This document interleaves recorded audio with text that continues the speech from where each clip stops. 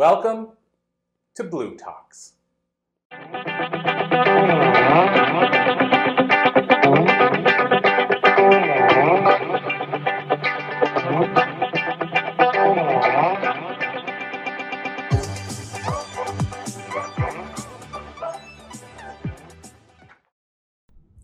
First thing I would like to do is say thank you very much for being here and being ready to listen to me.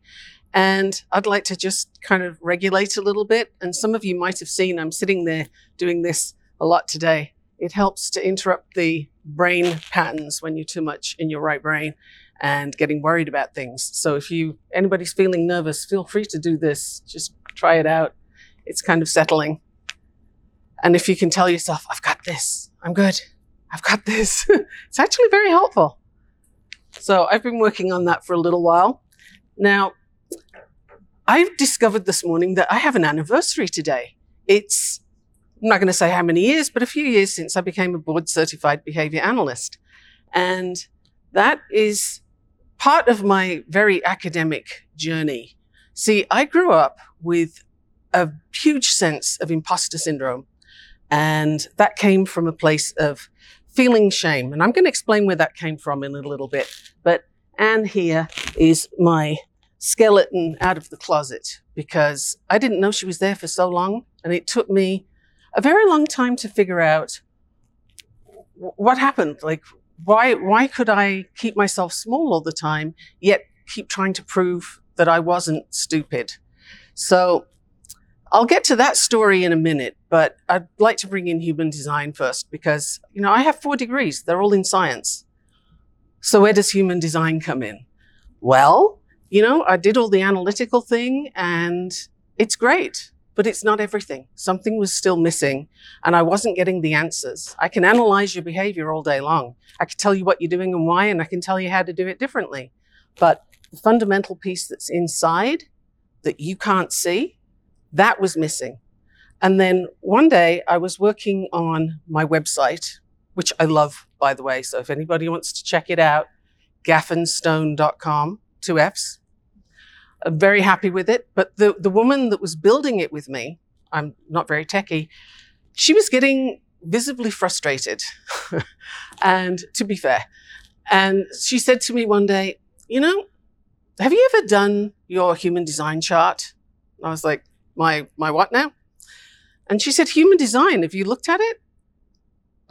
No. I was aware of it. I thought it was like a black hole to throw money into. So why would I do that? But I was intrigued because she's very analytical herself and very tech-minded. And she said, would you just go do your chart and let me see it, because I want to figure out how to work with you. I was intrigued. So, okay. I found a place to get my chart done, and I gave it to her. And then I watched. Okay, what's she going to do with this? And she looked at it, and I watched these emotions play across her face. And she said, oh, you know what? Now it makes sense. I get it. You take a luxurious amount of time to make a decision. Okay. And then she said, I can see how to work with you better, because what we were doing was wrong for how your human design is. Okay. So she changed a few things, and I have to say she was right. Suddenly, everything started working more smoothly, and we got along better and got things done. Now, I'm the type of person who dives in deep, as you can probably tell, with the degrees and certificates and things. And so I dove in to have a look, and the more I discovered, the more I learned that human design was a fabulous way of finding out who you are under all that should that people have put on you. When you're told, oh, you shouldn't be too loud, you should be quiet, you should be over here, when people should on you, it is the wrong thing for you. So I discovered with human design that, oh, those things I thought were wrong, they're actually right. Anyway, as I was investigating this, an old story came up. Enter Anne. Because I had some limitations and I didn't know why. And then an old story that I'd forgotten about surfaced. When I was a kid, I traveled a lot. I was always moving place to place. I even moved country to country. And I ended up living in the UK. And in 8th grade, I started yet another school. I have no idea how many I've been to by this point. I didn't keep track. And it had all the signs it was going to be tough. I was right. It was tough. They put me in a classroom with a teacher who had a reputation. He did not have failures in his class.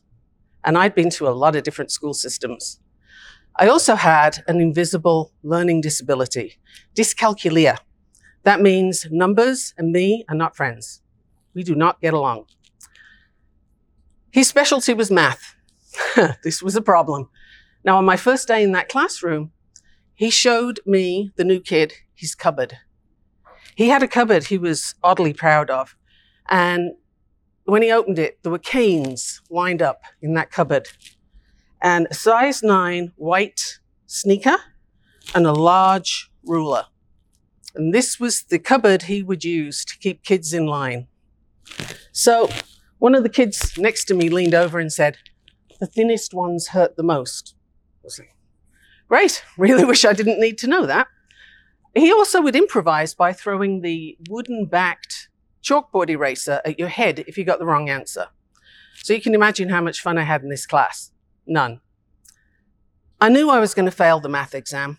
I didn't know why, but I knew it was going to happen, and it did.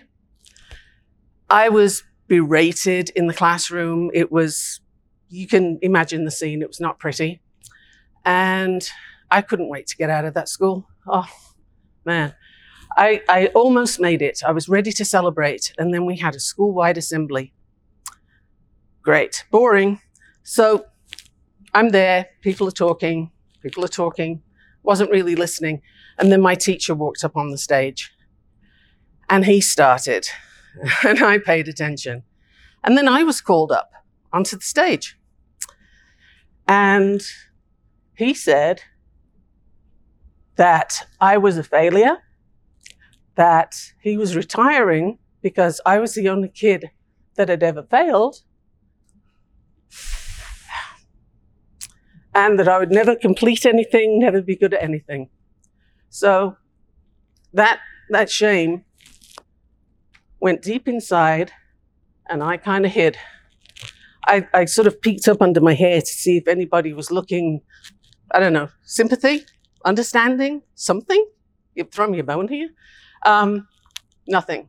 Not one person showed any kind of sympathy at all. Walking off that stage was the very definition of the walk of shame. My God, can you imagine? It was brutal. And that was what has kept me off stage, off speaking in public, until right now. This is my first time since. Whew, I got through it. So human design helped me to uncover where the imposter syndrome came from and why I was carrying such a burden. And that teacher was a lot of it, not all of it, but he was a lot. So I have been using human design with my clients since then as a foundation for coaching so that they can understand why they are actually perfectly designed and the things that they've been told are keeping them small.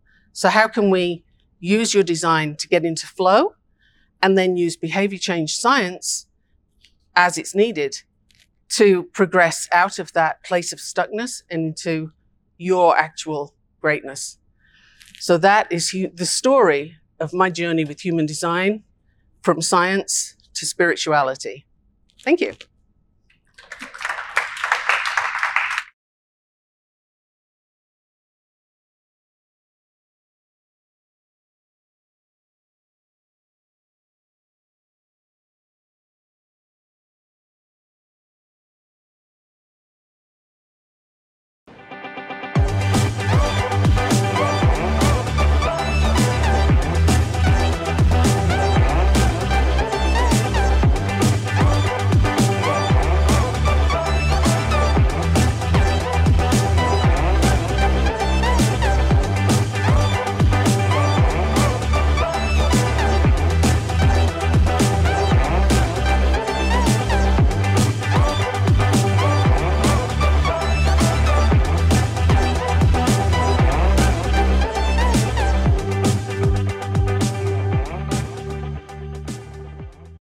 podcast is a part of the C-Suite Radio Network. For more top business podcasts, visit c-suiteradio.com.